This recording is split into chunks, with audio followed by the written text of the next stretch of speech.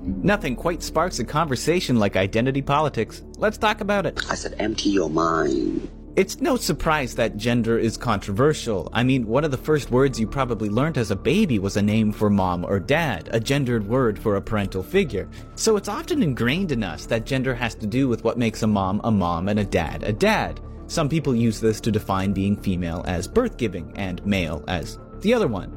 But this does make a critical assumption, which is that your body is what defines you. And in truth, if you identify as your body, that's fine. Then you're identified by your chromosomes or hormone levels or whatever.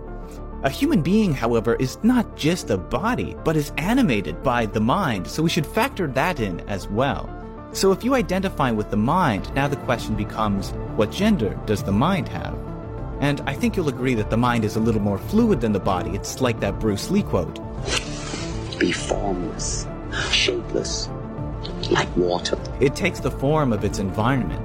It can engage in feminine or masculine thought processes to better achieve certain tasks in various percentiles. It's like a superpower that we all do, and the real potential comes from being able to harness those different states of mind depending on what you're doing, but not to identify too much with any state of mind. This allows you to ride the wave of life more efficiently. So, what do I identify with? Is it my body, my mind, or both? Well, the truth of it is, neither. You see, there's actually a third component going on besides mind and body, and that's the consciousness which pervades and experiences both. I like to imagine consciousness as the background layer which contains things like your thoughts. Consciousness isn't the thoughts, it's what contains the thoughts, right? So whatever your identity is, that identity is stored within the consciousness and is not the consciousness itself. It's kind of like the model and build number on your phone. That's information which identifies your phone. This is stored on the phone, but it's not the phone itself. So if you identify with your consciousness, then you are not your identity. You're what stores the identity.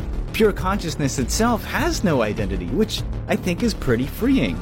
That means you're limitless. You're not the atoms which comprise your body, nor the thoughts which make your mind, not the labels defined by society. You're the observer, the background layer of the universe. Now you put water into a cup, it becomes the cup. You put water into a bottle, it becomes the bottle. You put it in a teapot, it becomes the teapot. Now water can flow or it can crash. Be water, my friend.